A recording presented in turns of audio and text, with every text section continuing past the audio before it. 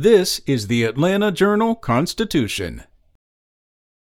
It's Tuesday, November 22nd. Reality TV stars Todd and Julie Chrisley were sentenced to prison in federal court Monday. Todd Chrisley was sentenced to 12 years in prison plus 16 months of probation, while Julie was sentenced to 7 years in prison and 16 months of probation. The Chrisley Knows Best couple was found guilty on all counts of bank fraud and tax evasion by a federal jury in June. The couple filed a joint motion for a new trial in August, arguing the court had knowingly used perjured testimony from an IRS revenue officer, failed to disclose materially exculpatory evidence, and improperly denied their belated motion to suppress evidence as untimely. Peter Tarantino, the couple's accountant, was sentenced to 36 months in prison and will surrender May 1st after hip surgery.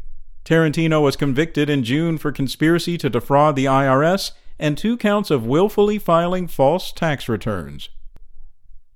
In other news, a Georgia mother who reported her 20-month-old son missing last month was arrested Monday and charged with his murder. According to the Chatham County Police Department, 22-year-old Leilani Marie Simon reported her son missing from the family's home October 5th. Authorities launched an extensive search to find the toddler, whose story made national headlines.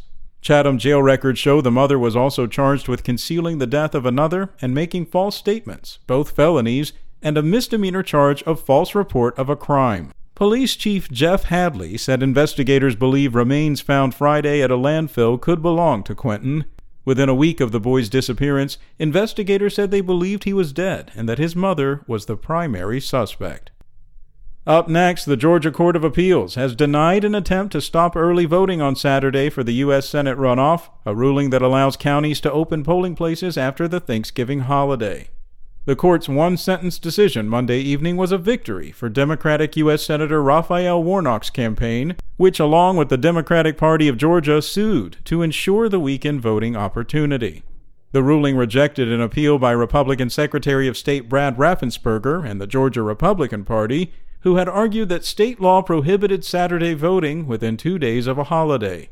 Raffensperger will not pursue another appeal. At least 11 counties plan to offer early voting this Saturday in the runoff between Warnock and Republican Herschel Walker, and all counties in Georgia must provide early voting Monday through Friday next week. Election Day is December 6th. And 3 major labor unions are taking the unusual step of joining forces in an effort to organize tens of thousands of employees at mostly non-union Delta Airlines. While other airlines are heavily unionized, at Atlanta-based Delta, the only major unionized group is the pilots. The carrier has fended off other unions for years, including when it merged more than a decade ago with the heavily unionized Northwest Airlines. The coordinated campaign comes amid a wave of organized labor activity across the country, including unionization efforts at Amazon, Starbucks, and Apple stores. The Teamsters have also been ramping up activity for their biggest and potentially most contentious contract talks with Sandy Springs-based UPS next year. Delta, in a written statement, emphasized the value of its direct relationship with employees, calling it a stronger, faster, and more effective way to drive improvements than AFA, IAM, or Teamsters representation would be.